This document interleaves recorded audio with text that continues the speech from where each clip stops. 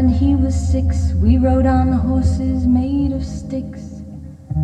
He wore black and I wore white. He would always win the fight. Bang, bang, he shot me down. Bang, bang, I hit the ground. Bang, bang, that awful sound. Bang, bang, my baby shot me down.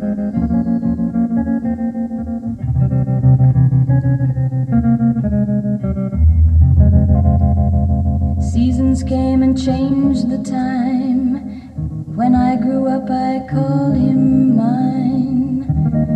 He would always laugh and say, remember when we used to play? Bang, bang, I shot you down. Bang, bang, you hit the ground. Bang, bang, that awful sound.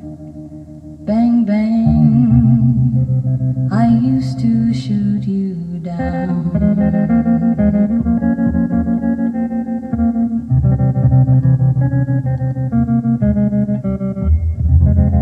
Music played and people sang. Just for me the church bells rang.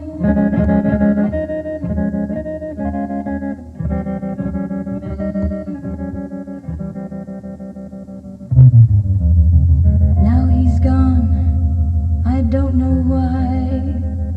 And till this day sometimes I cry. He didn't even say goodbye. He didn't take the time to lie. Bang, bang, he shot me down. Bang, bang, I hit the ground. Bang, bang, that awful sound. Bang, bang, my baby shot me down.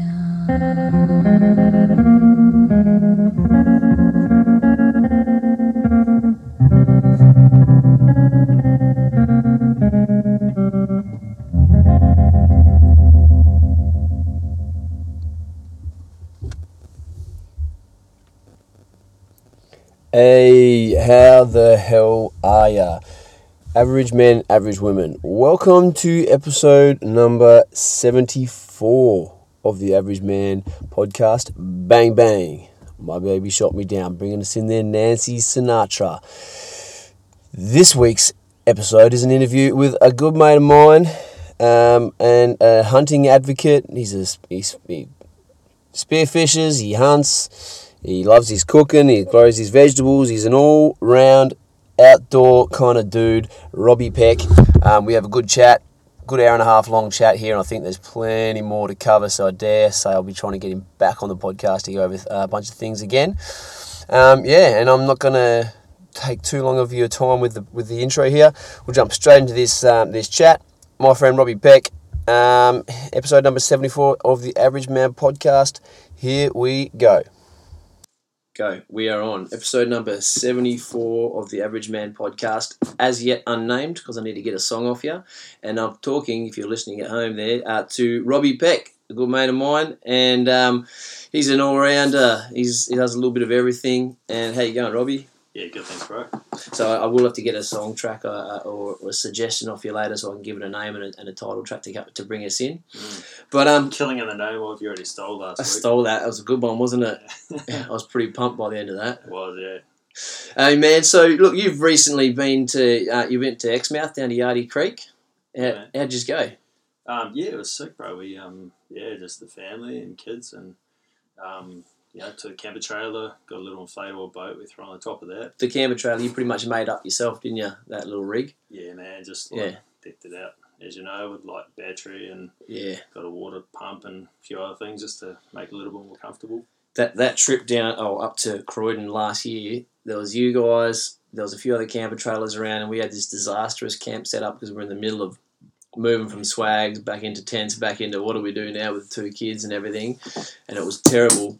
And that was a big catalyst for us to go get the camper trailer sorted that whole weekend. I think we went and looked at one on the way home. It was, yeah. Yeah, and then sort of made the adjustment and have been loving it ever since. It makes it so much easier having a setup with a little kitchen and all your bits and pieces have got a place to go and all that kind of stuff, eh? Yeah, absolutely, man. Like, I mean, we used to struggle through our old setup, and I remember the catalyst for us with my mum came over from NZ, and I spent about 3.5 hours packing because all of a sudden we had our young fellow Luke, he was only 6 weeks old at the time, first camping trip, and all of a sudden camping just got way more complicated. Yeah. And then throw my mum in the mix, and I was like, man, I'm never doing that again. Like, the pack up and the setup on either end, it puts you off doing it for ages, you know.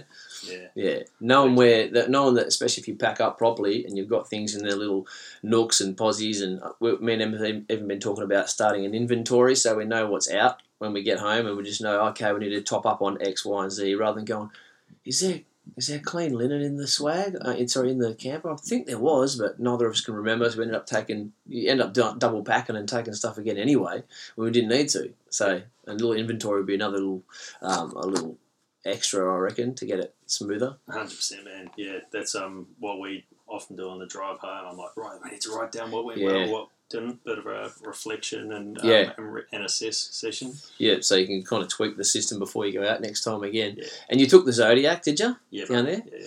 What does that thing weigh? You notice the difference towing that and the drag and everything? Yeah, it's only 70 kilos, so it weighs by right.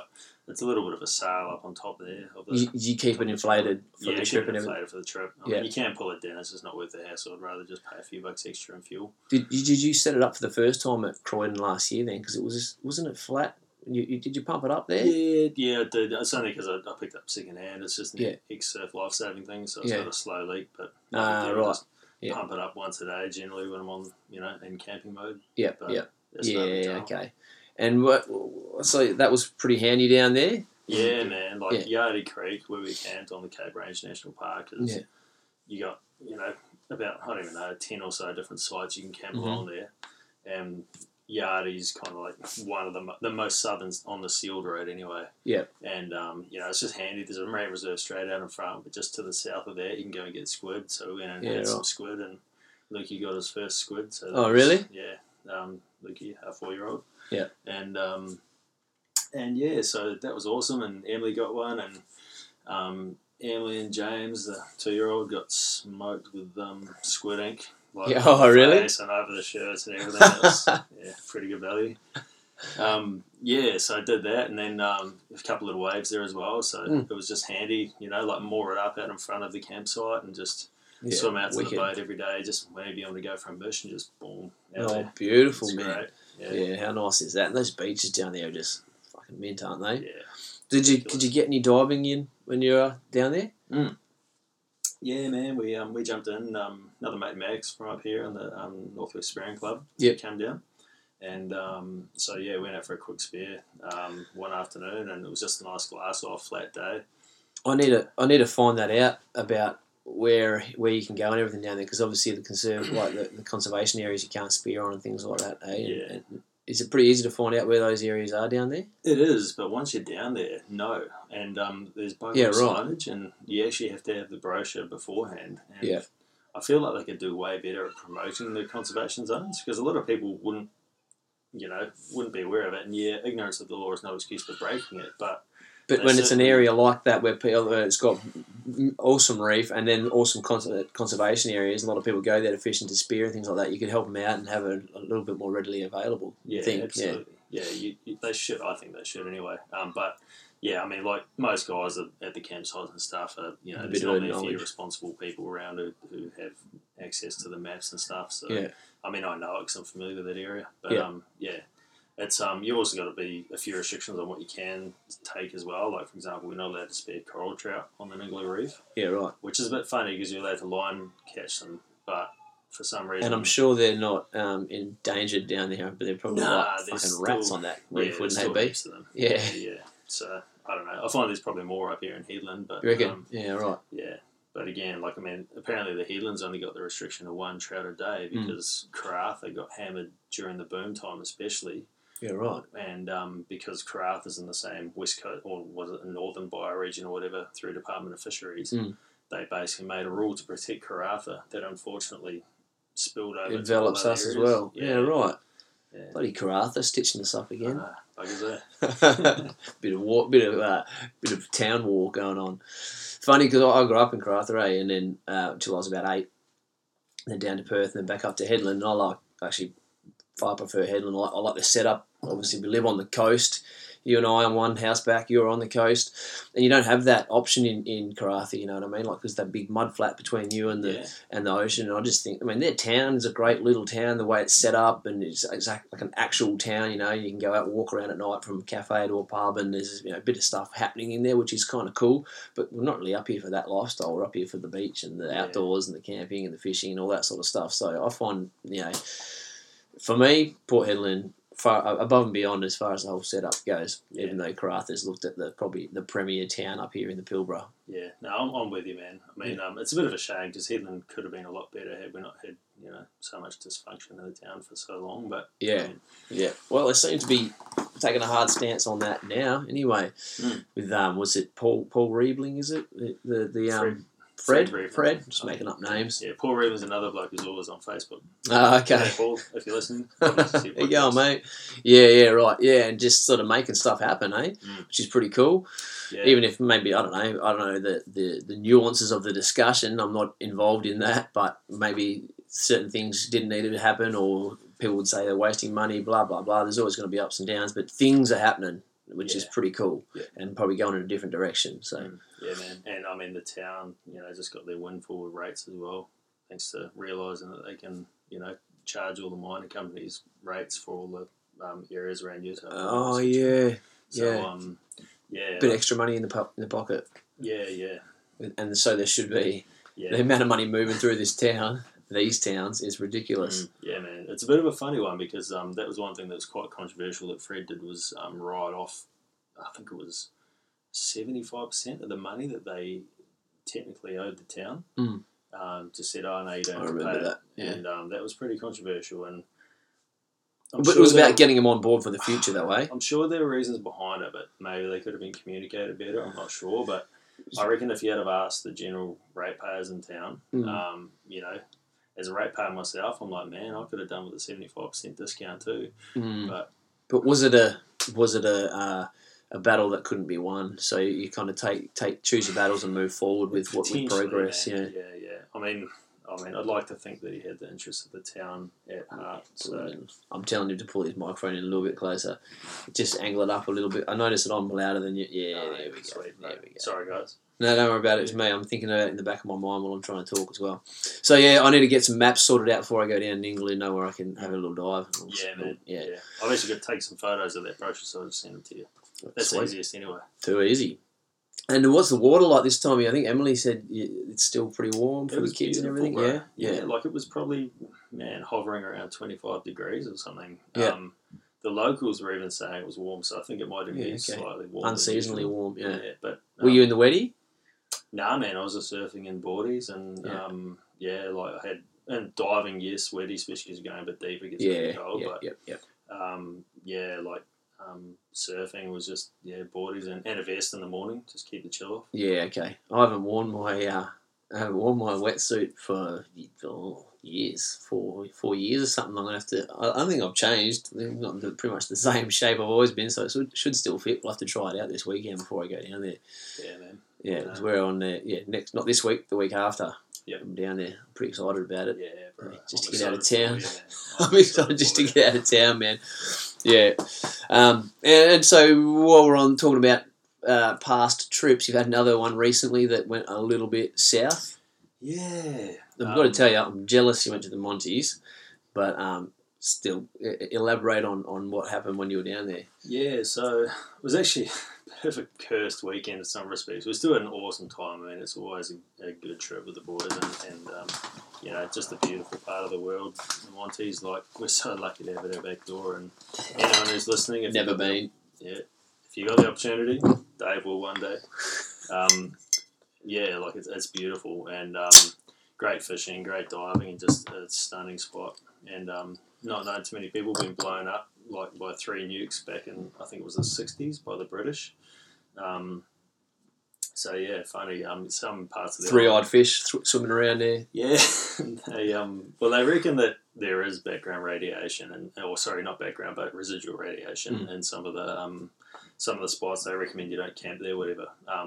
We actually borrowed a Geiger counter, went out there once, just to actually test it. The first time we went there. Get any readings? And nah, man, surprisingly not, and only about a kilometre from the one of the blast sites. Yeah, right. Like the centre point of the blast site. Obviously, that place would have been nuked to buggery when it happened, and they tested all these at the surface too. So.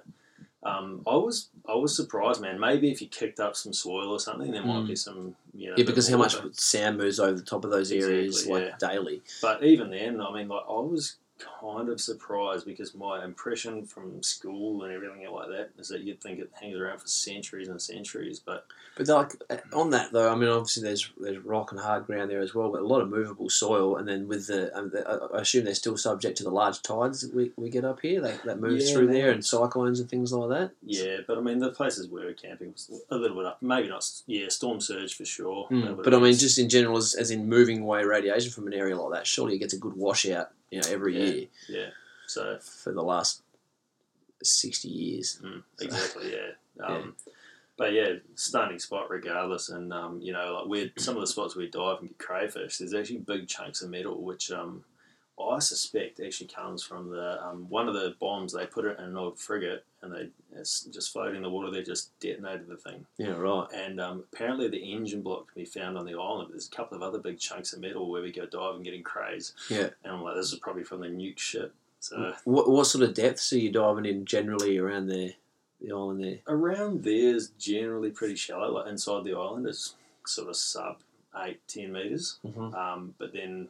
It's my kind of diving. Yeah, and it's stunning. Beautiful. Too, man. It is just amazing. Like, there's spots where it's like every single coral bommy, coral trout. Do you dive with a GoPro or something when you're over there? Yeah. And there's still a few like friendly sharks on the inside. Friendly? Yeah. You mean like they're very interested? Yeah, man. Yeah. Like there's obviously people who aren't familiar with diving with sharks, like we are living up here in Headland. And they're curious, hey? And I think some people just see one, freak out, and give the shark the fish. So the sharks now got learned behaviour. Yeah. And so they become a little bit more aggressive. But they'd hear a lot of those signals going off too, like a fish getting shot, and then the signal that they send out in the water and all that, and you can hear the noise. Like when you're anywhere in the water, you can hear when someone shoots a fish. That 100%. And you're like, one of the boys is on. Everyone gets excited. That used to ruin like the first hour of my diving trip, mostly out when I'd go deep water with some of the boys, like that blue water diving. Not really for me, to be honest. I like diving on the reef, but I'd jump in the first hour. I'd be thinking about just sharks and shit, and then I'd be like, what am I doing here? I'm in the water. I'm here to hunt. I'm here to find fish. I'm already in the water. Calm my heart rate down, get on task, and then you get into it and have a good day. Yeah. But they can be quite curious, can't they? Yeah, man. Like on the outside, there's a giant Trial Rocks north of the Monties. It's about probably 15-20 k's north. Mm-hmm. That's one of the spots we go to, primarily for Spanish mackies. Yeah. And there's some extremely friendly sharks out there. Like what, tigers? Bullies? I saw a big tiger once actually coming up. It's about 16, 17 metres. We normally dive around there. And it would come up from the bottom. Didn't even realise, but you see on my GoPro footage, I turn around, this huge tiger, it must have been like 4 metres or something, was actually following me up. Yeah, right. And that was okay. I think it was just checking me out. And it was quite big. I don't know if it had a feed. It might have been pregnant, but that was the biggest shark I've quite seen. Fat as well. Fat, and it was like totally, tigers are known to attack in that stealth mode. They come up from underneath. Yeah, man. Yeah, so like the great whites. On the back of my mask, I roll the shark eyes, like the band that's got the eyes on the back. Oh, yeah. And also even on my fins as well, because the theory being that a predator knows that you've spotted them. Yeah. And so essentially it's eyes on the back of your head. And, I'm a big believer in that. Like, when you make eye contact well, there's fish that have that kind of shit on them. Yeah, exactly. But obviously, they've evolved like that over millions of years, so it's obviously something that works. Yeah.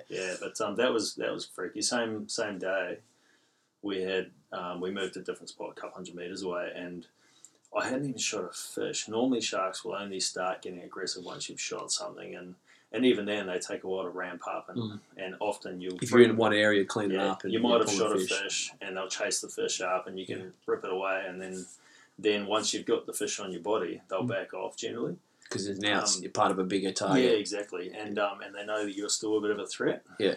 Or a bit of a game, because they can still take a big chunk out of you if they wanted to, but they think you're a threat. But this one time at that spot, just jump off the boat, and we were probably getting a little bit casual. We'd split up a bit. I was about 100 metres from the other boys. And then I had 2 bronzies and 1 bull shark just start going me. And what do you mean by going? Like, as in, like, coming up from below, like, you know, the viz was amazing. You could see the bottom 16 metres. Oh, beautiful. And they were down the bottom, and they just swim vertically up at me, and then just dart away. And I'm, like, lunging my spirit, and I'm like, rah, rah. Do you run smokies or anything? Nah, man, but I know some of the other guys do. Yeah. And, you know, again, controversial item, and in fact illegal. So yeah, but yeah. In the day, look after yourself, though. Yeah, I mean, these sharks in particular, mate. Like I said about the learned behaviour before. I think there's a charter that goes there, and I suspect they just get used to taking fish off them. But yeah, man, these things were getting closer and closer, and I was like, man, if I was lunging at them with a spear, like, you know, just to warn them back off. And you can bark at them a bit like a dog underwater, like, and despite that, they were still getting more and more aggressive, and the heart like, going closer and closer. Yeah, man, it was like, man, this is intense. So I was like, boat, come over. As soon as the boat came over, they backed off. Yeah, but and because you should spread out a little bit, just because sometimes it happens when you're a bit excited. There's good hunting, things like that. Exactly. Mate, that I can relate to that in a couple of different ways, and. The first way I will just say, I had a couple of little bull sharks. Once I'd shot at a fish, missed him, so I was sort of my gun was unloaded, and I reeled it back in, and these 2 bullies started coming towards me, and same sort of thing. Me and a mate were diving. We always sort of dive as buddies, but we just sort of, you know, there's tides, they drift you quite quickly. We'd both drift into different sort of areas on the reef, and I popped my head up. I was at the surface. I popped my head up, and saw the boat was about 30 metres away. I thought, oh fuck. And they weren't coming at me like that. They were menacing me though. I was swimming backwards, like on my back, looking at them and holding my gun and the spear in the one hand, but the spear wasn't loaded in. And they were just sort of crossing over each other about half a metre from the end of my fins the whole way back, sort of just harassing me, you know, the whole way back. I'm just like, get away from me, man. The heart sort of started going. And they weren't that big. They were probably 1 metre to 1.5 metres, which is big enough. But I always liken it to, say, like dogs, right? I'm a dog person, love dogs, always been around dogs, good with dogs. I was working at a house once, we were down in Perth, and we spoke, the owner wasn't home, we spoke to him, he had two like American pit bulls there. And they looked nice, they were quite friendly at the gate. And I spoke to this bloke, said, hey mate, we need to do some work in your backyard. The dog, you know, you're not home, the dog's cool. Yeah, the dogs are great, mate, they're fine, no worries, go out the back there, they'll be fine. All right, okay, no worries. Went out the back. And they were pretty fine when we were working around near the house. Then his backyard was one of those backyard that's just all sand and dog toys and holes and dog shit. So like that was the dog's domain, you know what I mean? Like he didn't do anything in his backyard. That was where they hung and that's where they run amok. And we had to get power from the next door neighbour's house. So I was walking across his backyard to go through the lead over the fence. And as I was on the way to the back fence, they were starting to get a little bit playful, jumpy, and a bit excited. And by the time I'd thrown the lead over the fence and was walking back towards the house, they were starting to get quite aggressive, jumping onto me, like hit me with their paws. One nipped me on the cheek, one nipped me on the elbow, and my heart started going as well because I'm in this backyard, sort of on my own. My mate was working there, but he was out the front of the trailer, and they started to get that excited. I could tell, and they're yapping and nipping and jumping up my face, and I was like started freaking out a little bit. Called out to my mate, he ran in and yelled at him. We sort of ended up getting out of the yard. We couldn't go back in. Once they got excited, we couldn't get our tools out, couldn't get our lead out. They were like at the gate sort of frothing for it, you know? Yeah. And I think of sharks in a little bit of way like that, the same sort of manner as they don't have to be that big they're like a couple of pit bulls coming after you. It's not that they're going to eat you, take you away and never be seen again, but you don't need to get bitten by one on your leg when you're in the water, especially if you're under there holding your breath, for it to become a bit of an issue, you know. Oh, so you're in their domain 100%, and I kind of sometimes I see that a bit of a similarity between the two situations. Absolutely, man. Like that is the perfect analogy. Dogs, they are the dogs of the sea. Yeah, they don't have to be big enough to kill you. They can do some damage, and you know, imagine getting an artery bitten and bleeding out. Absolutely, man. I mean, like, in most of the time, you can, you know, a big dog has the ability to do some serious damage to you. Yeah. But most of the time, you can coexist quite happily. You know, that's right. Nice place, hang out. Yeah. And that's like us. I mean, out here off Headland, man, we go up to the 50-metre mark, and that's where we do most of our fishing, bottom fishing, and then we'll take the spearing gear out and jump in some blue water. I've jumped in there and had 50 sharks around me, man. Wow! Like there's no shortage of sharks in West Australia, man. Like, in fact, some of the guys, the commercial guys, who've been in the game 30, 40 years, reckon the shark numbers have never been higher. Yeah, right. Might be a different story around other parts of the world, but West Australia in particular, man, is just a healthy fishery, and we coexist with them quite happily. Yeah, and amongst these sharks, there's big mackies swimming around. And so when you shoot a fish in amongst 50 sharks or whatever, I generally try and you sort of get waves of them. I'll generally try and wait until there are fewer sharks around, and then try and go for that stone shot and just rip that fish up as quick as you can. And generally speaking, you don't hear a lot in the statistic wise. I mean, a lot of attacks on divers is quite often surfers and swimmers and people who hang out on the surface and shit, and you're more of a shadow and you're not down in their world. Would that be correct? 100%. Yeah. I mean, like as a surfer, I feel far more vulnerable. Floating on the top. Yeah, you don't even know what's underneath you. Quite often you're in sandy water because it's where the breakers are and shit like that. So it's a different kettle of fish. But down south as a diver, I still feel pretty vulnerable down there going for crays and abs and stuff. Where there's white pointers. Or whatever. Yeah, that is just a scary, scary creature, isn't it? Man. That's a monster. Dude, they're beasts. I mean, very impressive beasts, but they're still a wild animal. And, you might see the odd photo of someone, diving with a great white, and it's like, that's awesome, but time and a place. Time and a place, and you've got to know that. You've got to know them. A lot about them. Like, I don't know if you know Julie Shark Angel. She's a chick. I think she's a South African chick. She's on an Instagram bird, and she dives with sharks flat out. Great whites to hammerheads to reef sharks, everything. And she'll dive down in schools with them, things like that. But she's studied them her whole life, been around them her whole life. She understands their behaviours and when they're in obviously there's certain places, certain times, all that kind of thing where they don't have a personal vendetta. They just want to kill people. If they're hungry and they're big enough, then you become food. I think it's the same with say crocodiles and things like that. Look at Steve Irwin. We sort of dealt with him his whole life. He knows a bit about him. But we're going off a little bit off topic here, man, which is fine, but I do want to get to the drama of the Monty's trip. Yes, true. Yeah, so that's a good segue, wasn't it? Yeah. So Monty's boosted over there. Brother-in-law Clive, he's just moved up a few months back, and he was off work. The weather window looked perfect. The forecast was looking absolutely cracking. The tides are small. All the boxes ticked. So we're like, yes, we're going to do it. Another mate, French mate of mine, he wanted to jump in too. So three of us boosted over on Thursday a couple of weeks ago. And, the forecast has been consistent for the 3 days leading up to it. I didn't even bother checking the forecast on the morning we left. And we'd planned to launch from Dampier, boost over there. Did that, put the boat in the water, start heading over. Wind's blowing its tits off. I was like, man, this isn't on the forecast. Like, really strong easterly. I checked the updated forecast before we lost reception. Like, bugger. Like, it was only going to be a quick overnight trip, man. Like, just, the idea was we'd get there around lunchtime, spare all afternoon, go for a fish. In the morning, a bit more spearing in the morning, and then boost back. Like, you can do those strike missions, and that was the plan, just try and maximise the time with the fam. And,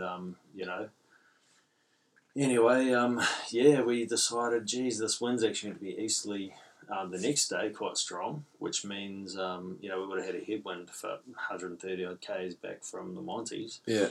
And it didn't really appeal to us, so we actually turned around, put the boat back on the trailer, drove back down the road, down North West Coast, sort of to Fortescue and launched there. Just so you'll come in at the wind at a different angle. Yeah, and it's a little bit closer as well, so that was the plan. So we boosted over and get over there, and we're actually planning on camping on Tremulla Island, one of the islands that got nuked, and with the knowledge that background radiation is bugger all, but there's advisory not to camp there. As soon as we get to the spot where we want to camp out, the bloody fisheries patrol boat is parked right opposite. I'm like, oh man. Yeah, right. Even though it's advised against camping there, I'm sure it's not illegal, but we're like, we can't do this right in front of fisheries. They're going to come and hit us up anyway. So we had to find somewhere else. The normal spot, the wind was blowing the right way, wrong way, sorry. So it was all choppy. Anyway, found a cracking spot in the end. Speared some fish. The tides were still running when we got there on the first drift dive, and we drifted through this little passage where you obviously just get that natural exhilaration of the water through a narrow passage. Yeah. And so I was very mindful when we were drifting through there about if I shoot a fish, I don't want to shoot into a rock and get my spear stuck. So I saw a beautiful coral trout sitting on the sand. Boom, nailed it. Didn't know, huge coral fan. Underneath, buried in the sand. Yeah. The spear got stuck anyway. Long story short, almost lost my spear gun.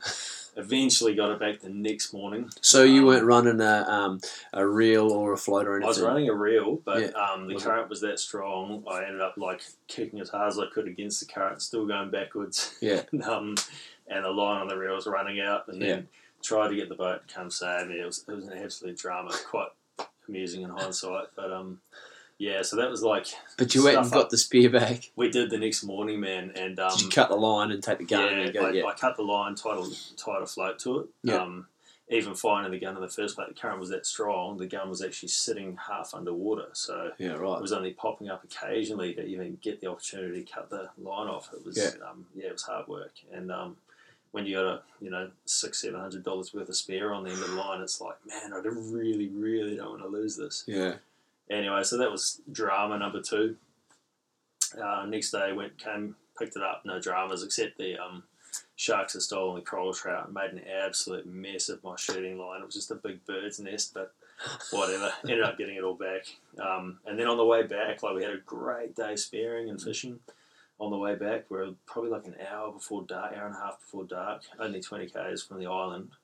And then we hit a bit of a chop, and all of a sudden, motor did a bit of a weird surge, and then the alarm came on. I was like, shit, and managed to get it going. But once I went over 3,000 revs, just cut off again. Yeah, right. It's like, oh no, relatively new motor.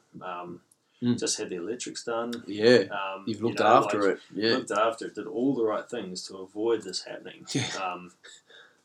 And so we're mucking around with it, trying to get it going. By this stage, it's 4:30. It's like, man, it's getting pretty late. And we had this little Garmin inReach, that little GPS texting device. And so that was great. I managed to actually get a message out. It's you have to pay a subscription. It's like $40 a month or something, but yeah, right. Paid for itself 10 times over that day, because I was actually able to message Emily and say, hey, we're broken down. Yeah. We're okay, but we need some help. And we decided that a little bit in 2 minds, do we hit the EPIRB? Do we not? It's a big call. Right, it is a big call, man. Yeah, that's what they're for, but you don't want to be premature. Exactly, and it is a big call. It's a big call. So, but I was like, with the comfort of knowing I had text communication too, was able to actually get the right message across. We're not in dire straits. We don't need a helicopter or anything. Yeah. Although apparently at one stage they were still considering sending one. I said to text Emily and my wife, was like, do not send a freaking helicopter. Yeah. I'm not leaving my boat out here. Yeah. But anyway, we ended up getting picked up by a pilot boat from Barrow Island because they were pretty close. Yeah. They started towing us back to the island, even though the volunteers from Dampier were heading towards us. It's like they were towing us in the opposite way. It's like, this is really weird. And all I could figure was that the guys from Barrow were just keen to get back and get to bed or whatever. Yeah, and, right. I sort of felt for the volunteers from Dampier. Did you go long further? For starters, they're volunteers. I hope the guys from Barrow are getting paid, but they ended up having to go a bit further. And all of a sudden, the Barrow guys did a U-turn, and we start heading back towards Dampier. It's like, well, that's good. But they're talking to each other or something. Yeah. Must have been talking to each other, not on our line. But so then we got picked up by the Dampier guys about 9:30 at night. The Dampier Marine Rescue. And then we had probably 100 k's to tow, so we got in at 3:30. It was pretty bad. Got a couple of hours sleep on the tow in, which is good. And then got some mates in Crather. They lent us their car. We drove all the way down to Fortescue. Yeah. Picked up our because car you with were the going boat to launch from trailer. Dampier, but you left. I know, man, just the irony. Yeah. And what's funny too, the easterly that was meant to be blowing, Changed. it actually was a westerly, so it would have been perfect to come back to Dampier too. It was cursed, wasn't it? Oh, man.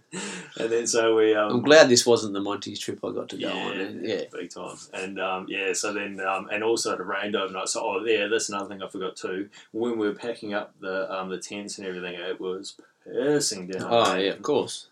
So like, everything was it rained. Yeah, man, and bucketed down. 2 weeks ago. Yeah. Far out. They got a bit of rain in Karratha, but didn't make its way up here, unfortunately, to Heaven. So, but yeah, the Fortescue Road is this muddy road. Uh-huh. So the car we borrowed got caked in mud. Oh, man. We had to clean that before we gave it back. The boat, trailer, my car got covered in mud. And you're already a whole night over schedule at this time. So I had like 2 hours sleep at the stage, and it's like 6 a.m. or something. We get back to where the Marine Rescue Dampier is. Then we just finished cleaning the boat and everything off, put it on the trailer. Fisheries rock up. It was like, these pricks want. Oh, man. So then they went through everything with a fine-tooth comb. I was like, did they know the story? Yeah, man. And I was so zonked, like I was just answering the questions half-assed, and I just think he didn't really trust us. And yeah, so next minute he's going through everything. I was like, oh, dude, like we were well within our limit. Everything was above board, but it was just something we could have done without. Yeah, sounds like it. And then obviously, we had our trip to Exie planned, and we basically lost the whole day because, even when we got home, had to pull everything out, dry it all out, all the rest of it, and but man, first world problems. Like we freaking still scored. We had an awesome time.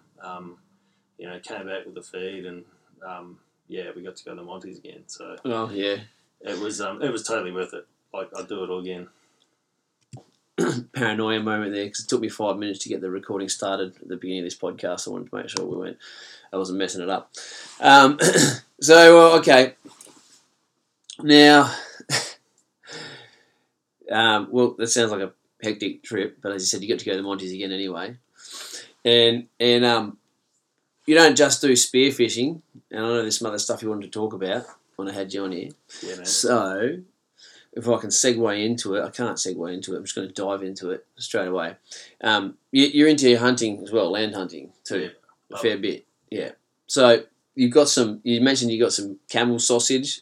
You're gonna give me, I was a bit scared to come around when he told me he had some camel sausage to give me. I wasn't sure if it was a euphemism for something else, but apparently he's actually got some camel sausage. So there's a camel that you shot. Yeah, bro.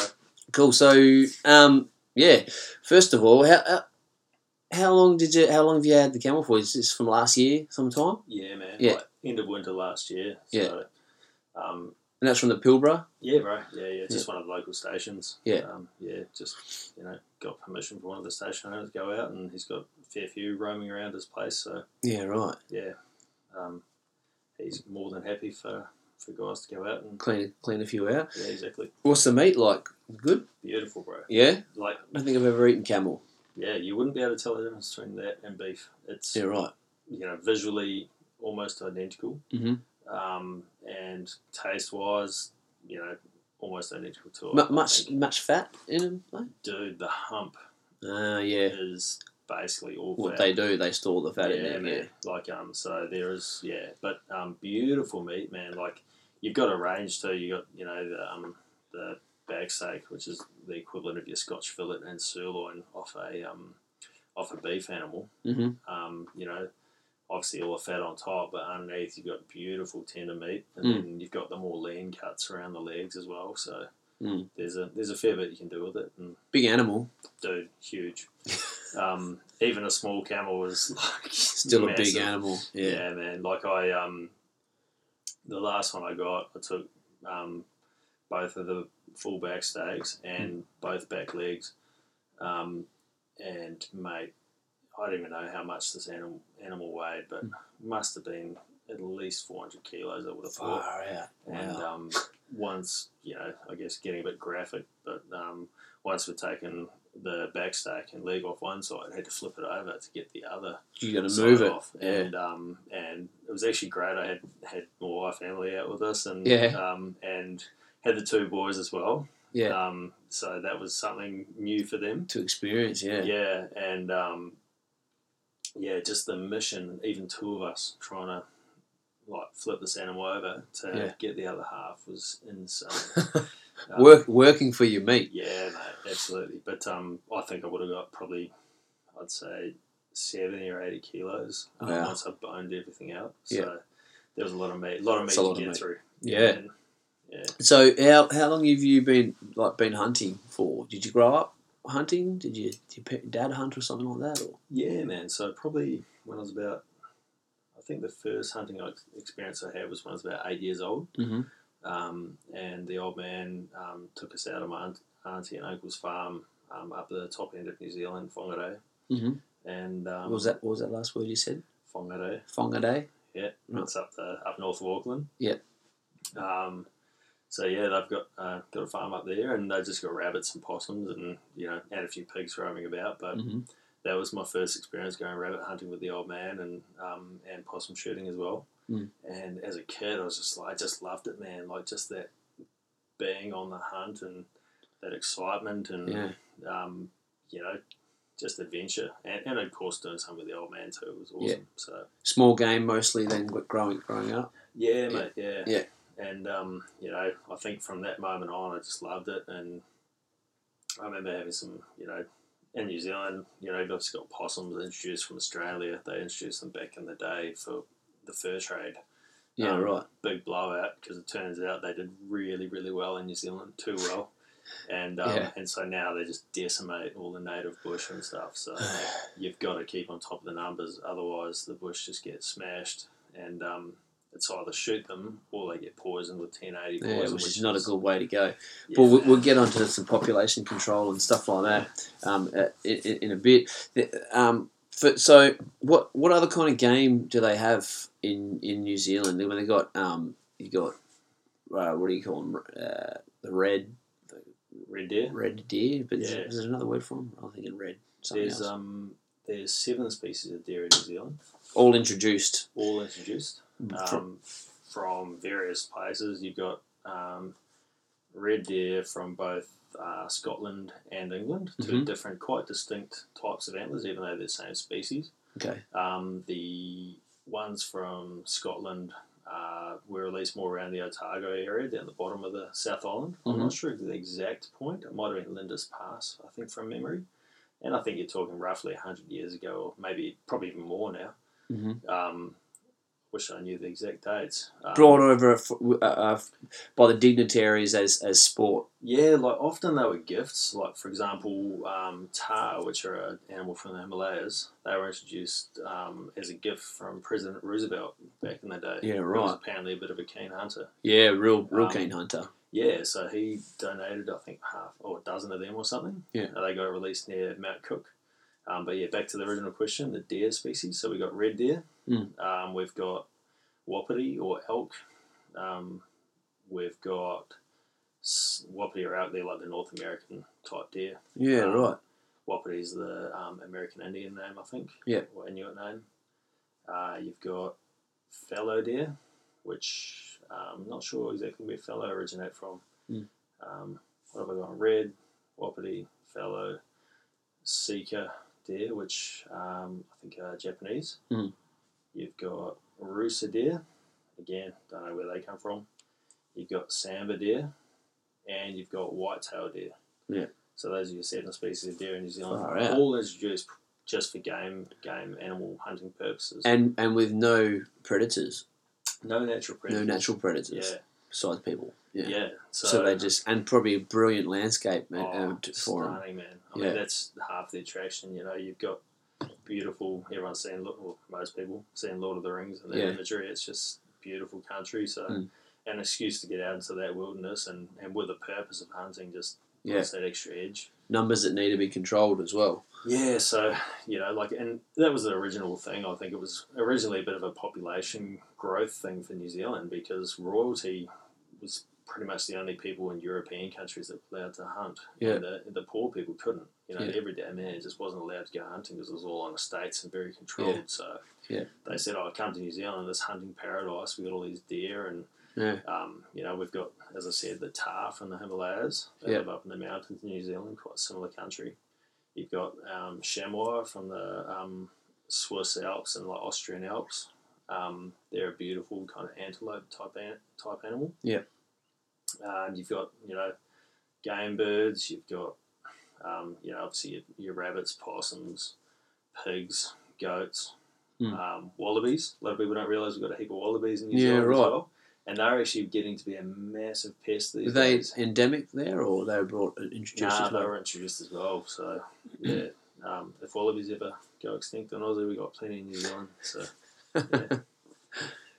yeah. But no, it's definitely hunter's paradise, and it's a huge part of the New Zealand culture. It seems like it. Yeah. Pigs, did you say pigs? Yeah, pig hunting, yeah. One thing I've been really curious about, and you probably know the answer to this, so I hear a lot about public lands. In the United States, they've got public lands. Obviously a big problem in Australia. We don't have that same setup where it's public lands. We've got national reserves, conservation areas, stations, and I mean there's swaths of land where I guess there's nothing that's unclaimed. Parts of, there's generally nothing there. Crown land. Yeah. But we don't have the same setup as public land where it's owned by the people. You can go out there, you can hunt, fish, camp, all those sorts of things without having to pay money to have licenses for it and that sort of thing. Does New Zealand have the public land set up or?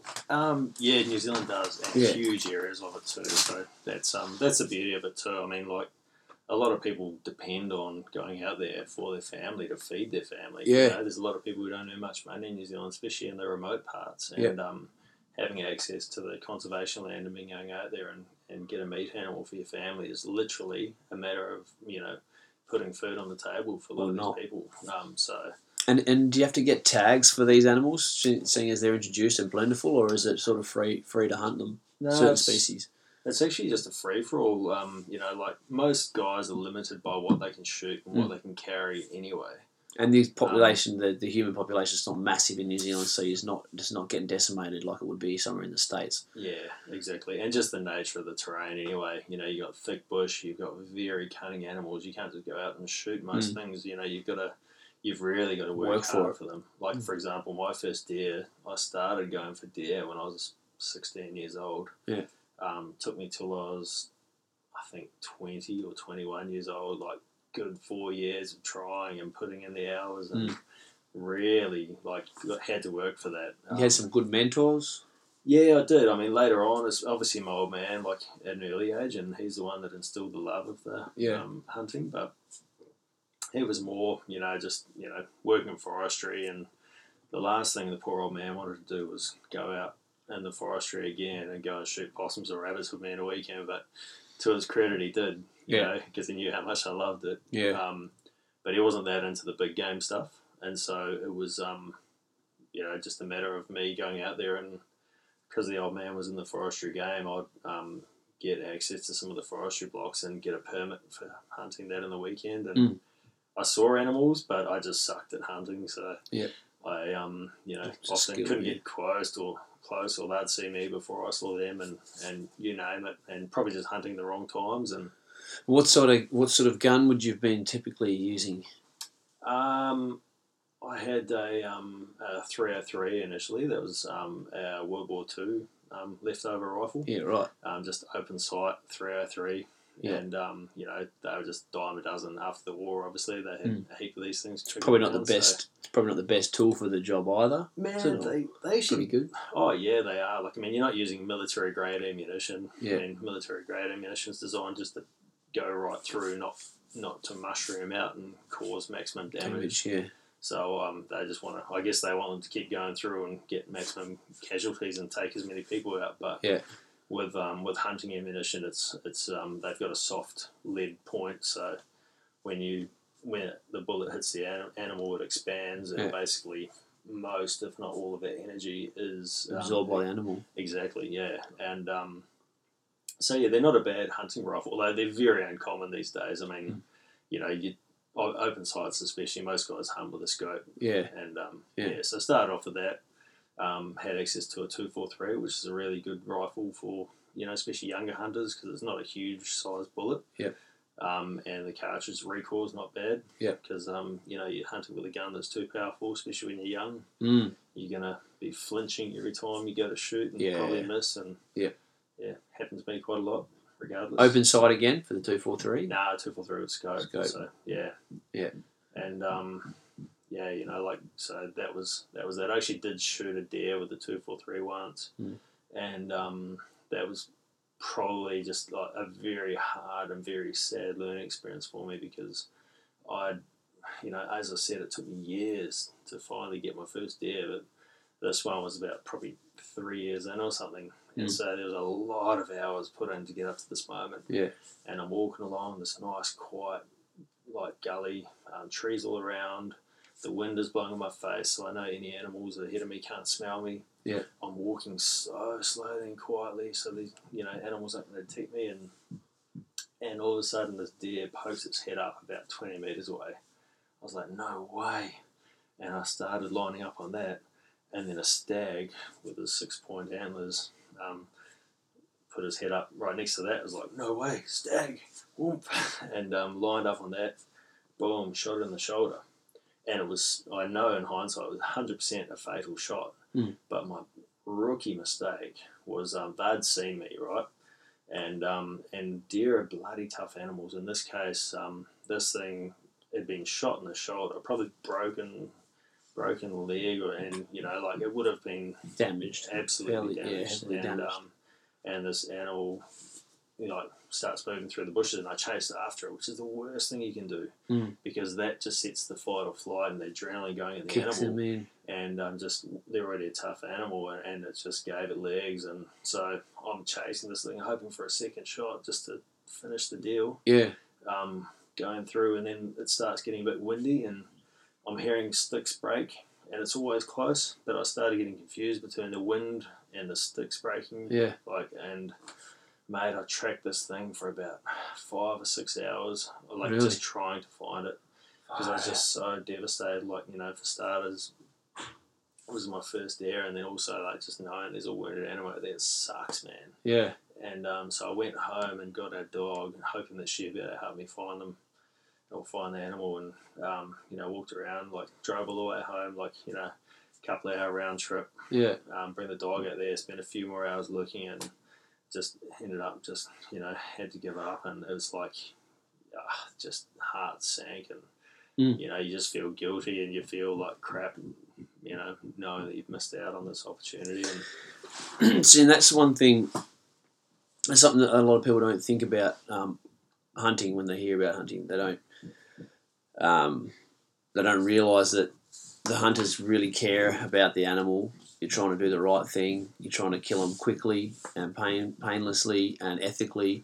And something like that, a missed shot, a wounded animal, can cause a lot of distress for people, because the whole point about hunting is that these animals live their whole life in the wild, and then all of a sudden one day they get shot and they're killed and they're dead, and the animals get killed in the wild all the time, as opposed to factory farm animals that grow up in a miserable, shitty environment with shitty food and are marked for the slaughter from day one, and then taken in animal after animal and shocked and then shot in the head in front of all the other animals and all that kind of shit, which are far worse, in my opinion, far worse demise for an animal to have. So the hunting, we all eat meat. If you don't eat meat, then you really shouldn't have a poor opinion of hunters, because they're the ones that are out there working for it, quite generally have more of a connection with the animal and the meat and everything like that as well. And they're really, you guys are, the animals living the way they're supposed to until the day they die, and then bang, and then you're going home and you've worked for that meat. That's a natural way of things to go. Not everybody can hunt. A lot of us got to get our food from the supermarket, like myself. It's not something that everybody can do, but if someone does have the capabilities to do it, and they're willing to put the effort in, the time in, learn how to shoot properly and do it ethically, it's the better way to kill an animal and eat an animal. I don't see there's much of an argument for that, really. Yeah, I mean, I totally agree with those sentiments, mate. There are, I guess, a lot of, people will get on their high horse, and I think as well it's just a lack of understanding about that. As you said, hunters always strive for a clean kill. And I'm of the opinion, the animals that we hunt, even when things don't go to plan, as you said, nature is nasty, man. Like, taking the factory farming and the commercial farming aside, even in the wild, animals get old. You know, you look at especially places like Africa, when an animal gets old, it gets torn to shreds alive by lions and things like that. I think humans' perception of pain is probably a lot different to how a lot of wild animals perceive pain. I think they live with pain generally fairly frequently. Yeah, and I also totally get, like, we are sentient beings. We should be able to avoid causing pain and injury to animals if we can. But regardless, even as you touched on the vegetarians or vegans, I mean, even if you're vegetarian or vegan, you're still killing animals. You're still actually having a huge impact, because not only are you displacing animals from their habitat and costing animals lives that way, because when you're growing a monocrop culture of, say, soybeans or whatever, or lettuce or anything, do you think the guys who grow that allow kangaroos to come in? What happens to the kangaroos that come and try and eat the lettuces or whatever? They all get shot. Plus, it's there's small ground nesting birds and little rodents and things like that get displaced and chewed up in combines and all that kind of shit. Birds, all that kind of shit. There's nothing, like you say, nothing is 100% ethical or what's the term I like to use? Nothing is completely, anyway, outside of the cycle of death. Even growing vegetables displaces, kills animals, you know what I mean? And again, you're taking off huge swaths of land to do that, you know. So if you want to eat vegetarian or vegan for personal reasons or ethical reasons, because you don't agree with the factory farming setup, 100% I agree with that. But I just think people need to be a little bit more open to, everyone's different. Not everyone has the capabilities to do that. Other people have different ideas of where their ethics lie, and some people are just trying to get by. Some people are just trying to get by, do their job, feed their family, and see out the day and start a new one as well. So there's that too. And I think that people, again, you're out there trying to shoot animals the correct way. And you brought up trophy hunting over in like somewhere like Africa. Now, I was really surprised. We spoke earlier before the podcast about a guy that Rogan had on his podcast several years ago. Can't remember the guy's name at all, but he'd shot a big bull elephant. I think I'll get into the tag in a minute. So he shot a big bull elephant and had it all over his Instagram and whatnot, and all the hate comes in. People want to kill him and fuck you, you're a piece of shit, and all this sort of stuff, and really aggressive kind of stuff towards this guy as well. Without knowing the backstory, I used to see trophy hunters and think, oh, that's a bit, what a douchebag as well, like going over there and shooting a rhino, shooting a bull, shooting a lion, all this kind of shit.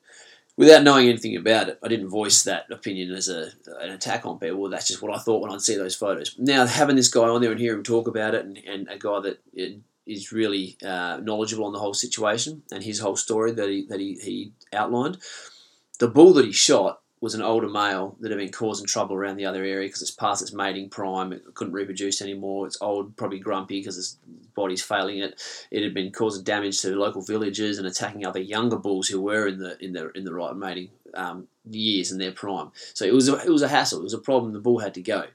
So he shot it.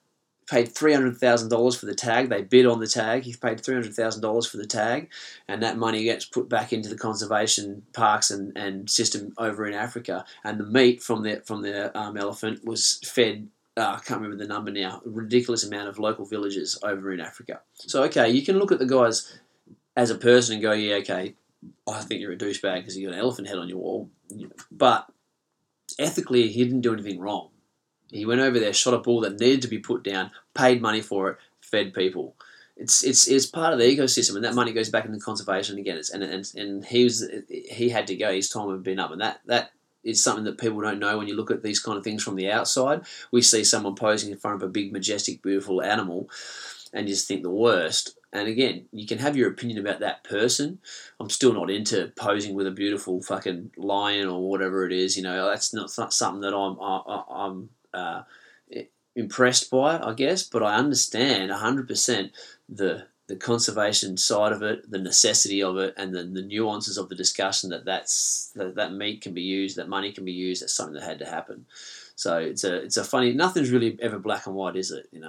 People like to make things black and white, but they're not. Generally, that's not the way things work. Yeah, 100%, man. Like, it's interesting as well. I listened to a podcast a while back about a bloke who ran a game farm in Namibia, and he had hunting on his little section of farm, and when we're talking a farm, it's still a massive area, but fenced off. Yep. And they were actually massively involved in conservation and repopulating elephants in areas of, I think it was the Congo. They because when their herd got too large, then they would actually transport animals up to the Congo. And one of the big sources of funding to be able to do this and repopulate areas that have been, had these elephants made extinct was the hunting income. Yeah. And it was just interesting to take on it. And one of the real interesting parts he raised was that Kenya is a country that's banned all trophy hunting. And they're like the kind of the poster pin-up boy for and they don't have the anti-hunting animals. movement. The animal numbers are so freaking low because in the Kenya. poachers come in. Yep.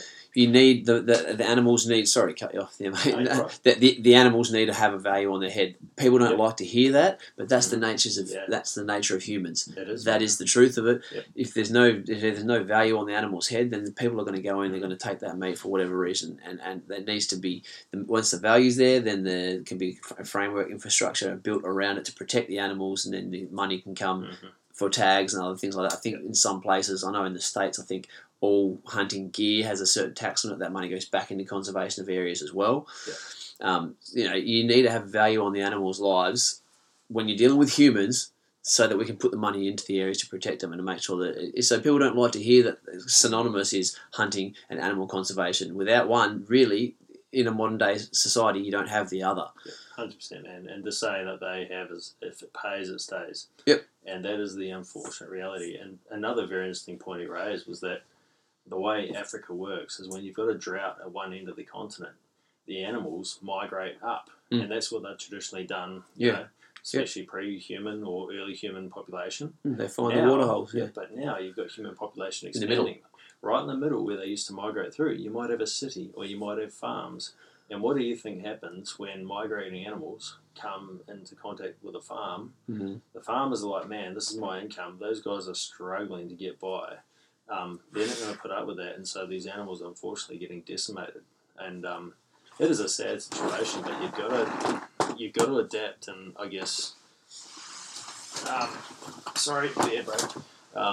Just to, I guess, minimise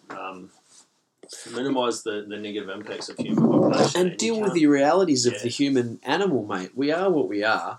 Like, you might as well treat the symptom when it comes to people rather than trying to change the entire system. You know what I mean? People aren't going to change. We're always going to take what we need. There's always going to be people that overtake more than they need. We're going to do horrible things. You might as well set up systems in place that manage that and can hijack the system so you can conserve things like, the animal populations. Yeah, absolutely, man. One of the things you touched on before as well, like sort of going back to any comments about the whole more in touch with the animal as well. I mean, I think that is one of the good things about hunting is that it really focuses your mind on the value of an animal's life. Because it's almost counterintuitive, especially for people that aren't familiar with hunting, but you realise the significance of taking an animal's life. And I actually go back to that first deer I shot. It was in my second year of university, and when I shot this, it was a stag. It was an 8-point stag. First one that I shot and recovered at least. I had 100+ kilo animal, so much meat, and I just felt this deep sense of obligation to, I guess, honour that animal by cooking it right. And, I love my cooking now, man. It's a huge part of my life, and I love sharing good food. And that one animal was actually what sparked all of that in me, man, because, like, I had all this meat, and I thought, I really don't want to screw this up. And every single amount of meat that I could, I just did my best with it. And you had a responsibility to it. Exactly. And I think that you're so disconnected from meat from the supermarket, it's very easy to throw away, those saucies or whatever that, are a bit old. And you just like, and after a barbecue, how much food or whatever does get, meat or veggies, whatever. There's so much waste. And I think that because it's so close to home and you've got a personal connection with that animal, you have that sense of obligation that you want to honour it. Yeah. There's that, and even just it affects my choices at the supermarket as well. Like, for example, you'll much prefer to buy a free range. I do personally because I hunt, and I'm like, I know that an animal who's grown up in a caged environment, it's a pretty crappy existence compared to an animal that's been free range. And so I'll always try and buy free range pork or free range chicken. Obviously, free range eggs are standard, and they say sell it within the cage egg anyway. But you know, I find it funny when people are critical of hunters, yet they go and they have no qualms whatsoever about going and buying a caged chook from the supermarket. Yeah. You know, cooked chook, Coles cooked chook, $8 with a Coke. It's had a horrible life. Yeah, exactly. You know? I do find that a bit funny, and I think it's just because people just don't have the time to actually process it or even stop and think about it. And they just see a photo of a hunter, and they have this image of hunters as these douchebags, you know. Oh, well, fun. Yeah. and it is actually, you know, interesting point too, man. It is actually driven into people from a young age. You know, you got Bambi, the story of the big evil nasty hunter going and shooting the deer. It is driven in at a young age, exactly. And their anthropomorphism of animals. Yeah, where they can all talk, and the bear's going to be your friend. He's not going to rip you apart ass first and stay you while you're alive. He's going to hang out with you and get bees and honey with you. And what about... the hunters are always the bad guys in all the movies, man. It's funny the way that that's been set up, and that's what's at the forefront of people's minds. That whole culture needs to change around it, because it's factory farming that's the real problem. You know, it's a problem. I understand that I'm part of it, and a lot of people have to be part of it at the moment. But you know, you've got at least got to understand there's a better way it can be done. Yeah. Some people are out there doing that, putting the work in. We shouldn't be vilifying them for that. Absolutely, man. I mean, like, I've been to abattoirs before.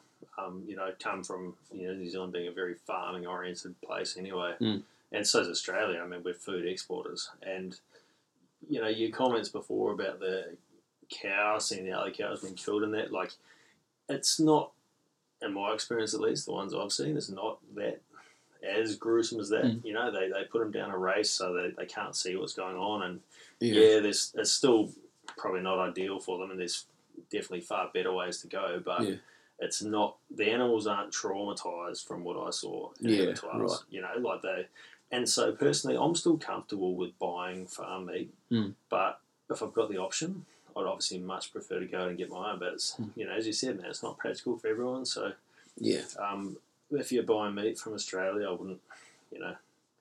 Yeah, it's pretty humane. Yeah. And yes, there are definitely instances of douchebags like behaving inappropriately on farms and abattoirs, and we've all seen the footage from the activists. Interestingly, there was a thing where activists were actually paying people to torment animals and make it worse. Yeah, right. That was documented. It was on ABC even reported on a couple of years ago. It's like government I can't say that word. Government no, do you know what I'm trying to talk about? Plants, where the government put people into peaceful protests to mess it up so they can go in and run amok. It's sort of like the Greenies version of that. We'll pay you to really be a dickhead so we can cause a big stir about it. Yeah, I know what you're meaning, but the word is lost on me right now. Yeah, but I mean, obviously, animals that we're hunting typically are not even destined for a farm anyway, or for an abattoir anyway. Yeah. You know, like in the case of camels, I don't even know if there is a commercial abattoir that accepts camels. I know I did a bit of research on this actually, because I was like, what an underutilized resource, the camels. Yeah. Because there was a camel cull planned a few years back where they were going to cull 1 million camels, and you think 1 million camels times, you know, whatever a camel weighs on average. Right. Let's say for argument's sake, what's going to happen to it? Let's say for argument's sake, 500 kilos, maybe 300 kilos of that's usable meat. So you're talking, what's that, 300 million kilos of good meat that's just going to waste. Yeah. That is a lot of waste of meat, and that could be a sustainable resource. It's a problem, and it happens, again, I hate to go back to the States, but I hear these stories, so it's a lot of what I know, but they do it with things like mountain lions. They'll professionally kill them, heaps of them, gun them down, but they won't sell tags for hunters to go and kill them and use the meat because of the public outcry, what it looks like. But you're killing them anyway. People are going and killing them. Might as well sell those tags, make some money for conservation, and then, you know, the meat can actually can be used. 100%, yeah. I mean, you know, as you said before, like the whole, for me, I've never had the inclination to go out and shoot a bear or a big game animal or, you know, a giraffe or anything like that. The thought just doesn't do it for me at all. But It needs to happen. I get there are people out there that want to do that, and if there's a net benefit, then and the animals aren't suffering for it any more than they would be anyway, or in fact possibly less than they would be, then is it really that bad a deal? No. Again, you can be put off by the traits in someone that would make them want to go and do that, but you still got to understand that the whole situation is not a negative one as such. It's something that's necessary, and they're getting benefit out of it financially for the conservation area. I mean, I get it. They're like, why should we be encouraging these people who do it for? From what I can see, a lot of it's just about ego driven for the gram. Yeah, exactly, and that's for me, that's not what hunting's about, and most hunters, I think, as well. Most guys don't do it for the glory or try and big note themselves. Hey, you mentioned your the tahr that have been introduced to New Zealand earlier, and you've shot me a link a little while ago of a video you made. I don't know when you made it, but of a tahr hunt you did back in New Zealand. That was fucking really, really, really cool. I loved that, man. So tell us a little bit about that whole experience. Yeah, so that was my hunt. Okay, sorry, we're back from a urination break, and just before Robbie gets into this tahr hunt, Emily, his wife, has just brought us out some camel salami that Robbie made from the camel that he shot that we were talking about earlier, and some chili jam from his fresh chilies. You should see this dude's veggie garden, mate. I'm super impressed. I got veggie garden envy, but that's nonetheless. We're eating fresh chili jam from the garden and camel salami from the camel that Robbie shot. So just to let you know, if you hear me munching away, that's what's going on there. Tell us about the tahr hunt, bro. All right, so tahr hunt. So that was a pretty cool tahr hunt. That was with a bloke named Zeph. What's a tahr? Tahr, yeah. So I mentioned earlier, but they're from the Himalayas, and they're kind of like, the best way I can describe them is a goat on steroids. It's a good way to describe them. Goat on steroids that lives in the mountains, like the most inhospitable places. You're like, how the hell can an animal even get up there? Like, it's, picture Mount Cook is where they were released, which is the highest mountain peak in New Zealand, where Sir Edmund Hillary trained for his ascent of Mount Everest back in the day. So it's a brutal mountain, and that's like the whole southern Alps of New Zealand, where these. How big is it? Live. How big it is? What's that? The mountain. The mountain. I think it's about 3,000 meters or something. It's not super high, but it's still like pretty deadly and treacherous. So. Yeah, pretty deadly, man. Like, quite a few guys die on that, and it's not for the faint-hearted. So a great training ground for the world's highest mountain. Yep. So these things live in very inhospitable places, and that's part of the challenge of hunting them. It's big open country and just the most amazing landscapes. You've got the East Coast, which is generally a little bit more forgiving than the West Coast mountains. Just the nature of the geology, East Coast slopes tend to be a bit more gentle, a little bit drier, whereas West Coast is just... Drier as in vegetation or actual rainfall? Drier as in rainfall, and it still rains a lot. It's New Zealand after all, but it's just a little bit more forgiving. And you get these scree slopes that are nice, rockfall slopes where it's just like, it's actually one of the most fun things you can do is run down a scree slope, and it's like a gravel slope.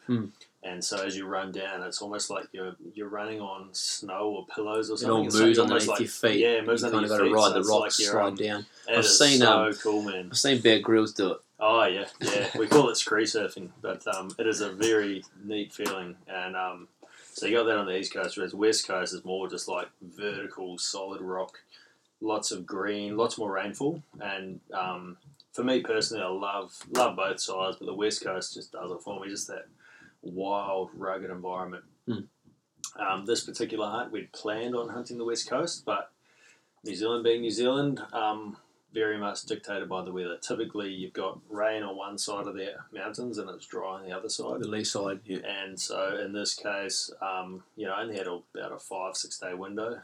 So we decided, well, it's rain on the West Coast, can't even get into it by helicopter. Typically, we fly on the West Coast by helicopter. Yeah. Because otherwise it would take you 2 or 3 days just to get to your hunting spot. Yeah, right. And when you're time constrained, like like I was, and most normal people are. Exactly, yeah. So if you're lucky enough, walking it is still very cool, and there's something awesome about it. But it's just It's a 10-day turnaround trip. Exactly, man. If you're lucky. In modern day and age, not many people have that much time, especially when you got a wife and kids to think about. So, we hunted on the East Coast, and the significance of that was really cool because about 10 or 12 years before that particular hunt was my first tahr hunt. That was with the New Zealand Deerstalkers Association.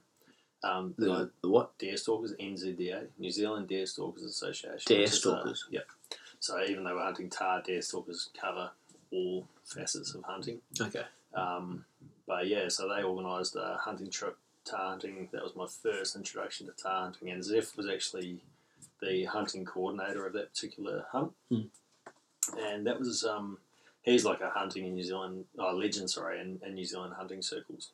And I didn't hunt with him that particular trip. But the old fella from the video. Yeah, the old fella from the video. He's like 80 years old now, or maybe even 81 now. But he's still going strong, amazingly. What does he eat? He eats probably mostly game meat and things like that, and walks around. Funny enough, he doesn't, man. Really? His wife doesn't eat it, and so he's just all about the trophies, but he just loves hunting. Loves it. And so, again, being a pest animal, he's not too interested. Yes, he'll take some meat sometimes, give it away, but, Anyway, we went back to the exact same spot, Glen Tanner, where near Mount Cook, where I went on this original tahr hunting trip, and that was probably Zeph's last hunt where actually we backpacked in because the wind was so strong. Yep. And so we drove as far as we could, and then it was chuck the packs on and then walk up, and it was sort of a 5-6 hour walk up to the campsite, very steep mountainous terrain. And then once you're at the campsite, we set up in the dark, probably got in there about 10 o'clock at night. Can I just cut in quickly, because I've never done this, but it interests me massively. What's it like walking for 6 hours through terrain like that? Like, I love driving around the country as well. Obviously, Australia's sometimes not the most interesting country to drive around, but I do love it. It's a bit different with kids, but I love it. But it can get, obviously, mind-numbing and boring. What's it like hiking through that kind of terrain? Does it get boring or zoned out, or are you kind of in a different place when you're doing that? Nah, you get hyper-aware because you're in hunting mode. That's the thing I love about hunting as opposed to hiking, which a lot of people love, and it's beautiful scenery and stuff. But for me, that hunting gives you a sense of purpose, and so you're kind of on a mission. Mentally preparing. You've got this mindset of like, you're just hyper aware of your surroundings. You're always going through scenarios and shit in your head. Yeah, and just stopping periodically, looking up at slopes with the binoculars, and there are animals up there. And so that's a really cool thing. I guess you get really focused on the task at hand. Yeah. And amazingly, you can get by with so little sleep without getting tired when you're in that environment too. It's amazing, actually. We had that first walk up, 6 hours or so, set up. First thing in the morning, we get up and have a brekkie. And the beauty about tahr hunting, big open country with not much vegetation, like not much in the way of trees or anything, because you're above the bush line. New Zealand, you've kind of got the bush line up to about 1,100 metres above sea level, or 900, somewhere around there, depending where you are. And then above that is just open tussock land. So in this case, we're up above the tussock. And so you can just, from the camp, just sit there with your binos and just spend rocky. time behind the binoculars and just try and find animals. And before long, we'd located a mob of tahr that were, in an accessible spot. So we decided to go after them and punched our way up. And unfortunately, by the time we got up there, it was all over. They kind of, their natural predators are, I think it's a mountain leopard or something back in the Himalayas. So their movements are typically start high in the middle of the day. They'll come down and feed in the evening and at night, and then early in the morning they'll boost back up the mountain. Would that be a snow leopard? Yeah, it might be a snow leopard. Some sort of mountain lion creature. So you sort of take advantage of those habits, but this time, by the time we got up there, Zeph, he's 80, and it's just incredible, like, where he's going at that age. But he's still not as fast as he used to be. By the time we got up to the spot, and the animals had already buggered off. So, we just chilled out for a few hours and waited until that evening. So I had a bit of a kip on the mountain, and then sure enough, those animals came fed back down later in the afternoon and gave us an opportunity, and we managed to knock over a couple of tahr, which was awesome. And yeah, I was primarily on a meat gathering exercise. Yeah, that one. Yeah, Dave's just pointing to a task, and I've got on my wall. So that one was actually from a different nut. That was from the West Coast, but it's a big animal. Yeah, man, they are. Yeah, like that. The one on the wall was about 120 kilos or something. It was a big animal. So yeah. Anyway, this trip, I did take the meat, and I took the horns, and I took the skin as well. So there was very little of that animal. You got to pack all that out. Yeah, pack it out. Yeah. So you probably. So when did you learn how to quarter up meat or prepare the meat in the field like that? Is that something you learn on the job or from mentors and things like that? A lot of it was from, I was lucky enough to be exposed to that farming kind of culture growing up in Gisborne, East Coast, North Island, NZ. So, they sometimes see sheep being butchered and things like that. So, had a bit of an idea from that. But then it's also Deer Stalkers ran a couple of tutorials on, So you're taking out full legs at the hip joint, and then there's big back straps and things like that. Is that the kind of thing? Yeah. Obviously, and then to get a skin like that, is that something you'd have to take the whole animal out and do that later? Nah, you actually do it in the field. In the field, yeah. There's no way you could a whole animal. I mean, an animal like that around in that country. So you've got to for the skin, it's pretty impressive. Yeah, to get that out and off and a bit of time in that. Yeah, I think it probably takes an hour or something to skin a tahr, I guess. And then you clean it up later. Yeah, you clean it up later. Try and leave as little meat on the skin as possible. And and then in terms of how I learned that was just in the field with guys like Zeph, getting their help. And then in terms of the butchering an animal, same deal. Like, the more you do it, the better you get. And I did, pun not intended, a bit of a butcher job on my first ones, no doubt. But I bet that feels shit. I know what it feels like if you don't do a good job of a fish. Yeah. You leave meat on the frame and shit like that. It's just like, oh, fuck, man. All that work. Yeah. And I'm leaving meat behind. I'm making it look ugly. The good thing is with meat is that, like with an animal, as opposed to a fish, it's very easy to just anything you miss, you can just still pick up later. Yeah, right. It's just that your cuts aren't going to be that good, like when you know what you're doing a little bit more, you can, carve off the eye of round and your sirloin and your what we call the back steak is basically the sirloin and the Scotch fillet. But yeah, you can take out your meat cuts a lot more and make them more presentable, which is a big thing as well. Like when you want to give meat to people or share meat with people, you don't want it looking like it's been just butchered up and hacked up rather. Yeah, here's this animal. I should have some meat, and it looks unappetizing, and it's not the greatest advert for it, is it? Exactly. Sorry, man, I'm moulding into your cheese sweet, and camel sausage here. Yeah, no, do it. So yeah, I try and really look after, and that's a good point too, man. It's like looking after that meat too when you're on the hill. I used to take pillowcases, just so that when you cut that meat up, you can put it straight into a pillowcase. You're not getting hair and dirt and any things like that all over it. So in the Pilbara, shooting a camel, you got to have access to an esky or an ice or a fridge pretty quickly after the kill, or what? How long do you take? Not super time critical. I tend to, all my hunting efforts up here, I'll reserve for the winter months, just because it's obviously a lot cooler. When it's 40 degrees, you've got to deal with the flies too, and the sweat, and mate, everything's hard. It's hard going out to the mailbox in fucking exactly so February up just here. Not enjoyable, man. It just doesn't interest me. So but it's amazing actually how long fresh meat will actually keep for. Yeah, okay. The animal's obviously running at its normal body temperature, assuming they're similar to humans, around touch under 40 degrees or whatever. So they're warm to start with. The last camel that I got was the typical winter's day, 30 odd degree high or whatever. Shot it around the middle of the day, and I just hung it up overnight. Might have been a 10 degree night, and then boned it out the next morning.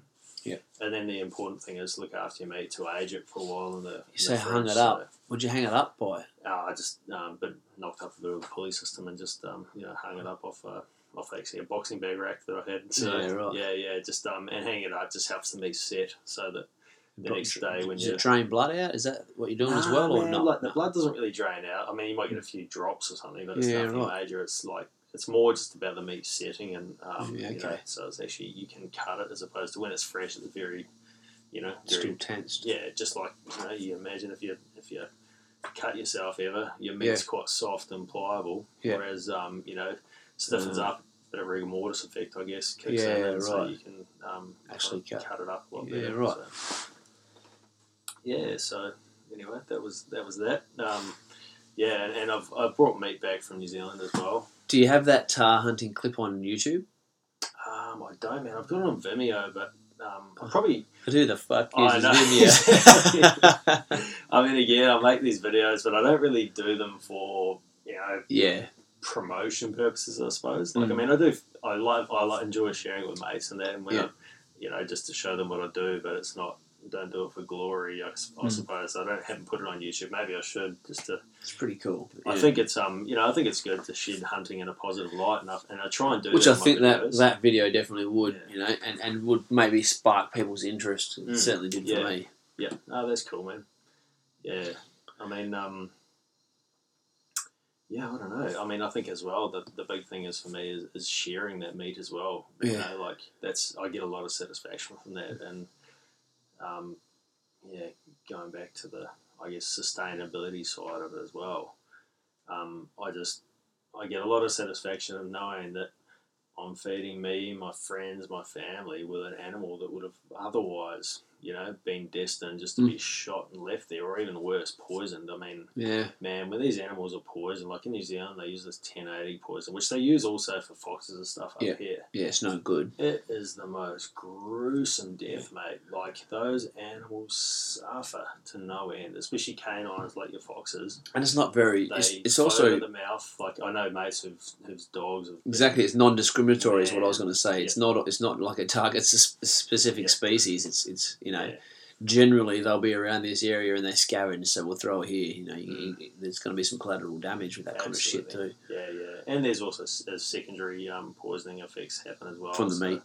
Yeah. And then the animals that also receive a sub-lethal dose as well. So it just fucks them up and then they live. Yeah, man. Yeah. So there's also like Kia in New Zealand, the world's only alpine mountain parrot, and they throw a lot of 1080 poison around Department of Conservation New Zealand with the intention of protecting the native species and all the rest of it. Sometimes I think they probably miss the mark when they've got the radio collared Kia, which they track, and they've actually found quite a few. I think, last 10 years, 12 of them or something, or whatever, have died. Those are the only ones being radio collared, which is only a small percentage of the population. So you extrapolate those number of deaths. Yeah, it's like they say they're trying to protect them from rats and stoats and possums, but I'm like, man, killing them anyway. Yeah, like you do wonder what's the greater good, and the unfortunate thing for hunters, which is why there's a lot of opposition to it in New Zealand, because the animals get killed too, and then there's not as many to hunt. So so stoats are introduced as well. Yeah, man. It's like a ferret, yeah? Yeah, you got stoats and ferrets in NZ, but the stoats are the more aggressive of the two. Bigger? And, I think stoats are bigger, man. And all I know about stoats is from Foot Rot Flats. Oh, really? Yeah, right. Well, Murray Ball, the cartoonist of Foot Rot Flats, actually, he's from Gisborne, where I grew up. Oh, really? There you go, fun fact. Yeah. I used to love Foot Rot Flats, man. That was in... It was in our household growing up. It was actually toilet reading. We used to have magazines in the toilet as a kid. I just dropped a biscuit on your floor, man. I'm sorry. I shouldn't be eating mid-podcast anyway, but it's too tempting. It's sitting there looking at me. So how have we gone, man? We're an hour and 25 minutes in. I'm pretty sure I'm going to have to get you back on here again. Maybe. I think one thing, dude, I don't know, how long is it going to be? Another 12 months before we do it again? Nah, now you've got the taste for it. You won't be worried about it. Yeah, I think as well, like, one of the things I did want to cover off is that whole, the mental side of the hunting too, which I didn't really get into in this at all, just through the various segues. But when you do go hunting, especially when you go into a place like the Southern Alps of New Zealand, like I said, we'll often get helicoptered and dropped off. But whether you're walking or you're choppering, you're up there and you are 3 days walk from help, and all of a sudden the reality and the gravity of the situation hits you. Like when a chopper flies, and I feel like that feeling is more stark when you're dropped off by a helicopter, because it happens so quickly. All of a sudden you've gone from civilization, relative safety. The chopper ride's only a couple of minutes, man. In most cases, because it's just up rather than across. Yeah. And then you've gone into this wild environment, and you realise that, man, everything is now on me. And even if you got access to a chopper to potentially get you out, often the weather's doesn't let them in for several days at a time. So you've got to be 100% self-reliant, and that feeling is just a feeling that you don't get very often from many things in life. Yeah. And you think, you get chopped up and just go and shoot an animal and happy days, but it's not the case.